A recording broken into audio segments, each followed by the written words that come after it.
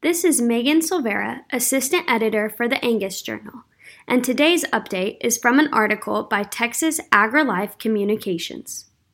Researchers find new lead for disarming antibiotic-resistant bacteria. A virus can stop bacteria from sharing genes for antibiotic resistance among themselves, Texas A&M AgriLife researchers have discovered.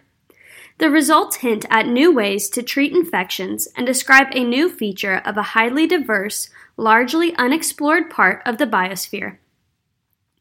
The study, published recently in Proceedings of the National Academy of Sciences, was led by Lanyan Zheng, Associate Professor in the Texas A&M College of Agriculture and Life Sciences Department of Biochemistry and Biophysics.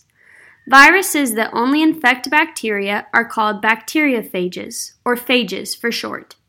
Phages are the most numerous biological entities on Earth. Soil is rife with phages, as is the human gut. For more information, visit angusbeefbulletin.com/extra. Adapted from an article by Olga Kuchment, Texas AgriLife Communications.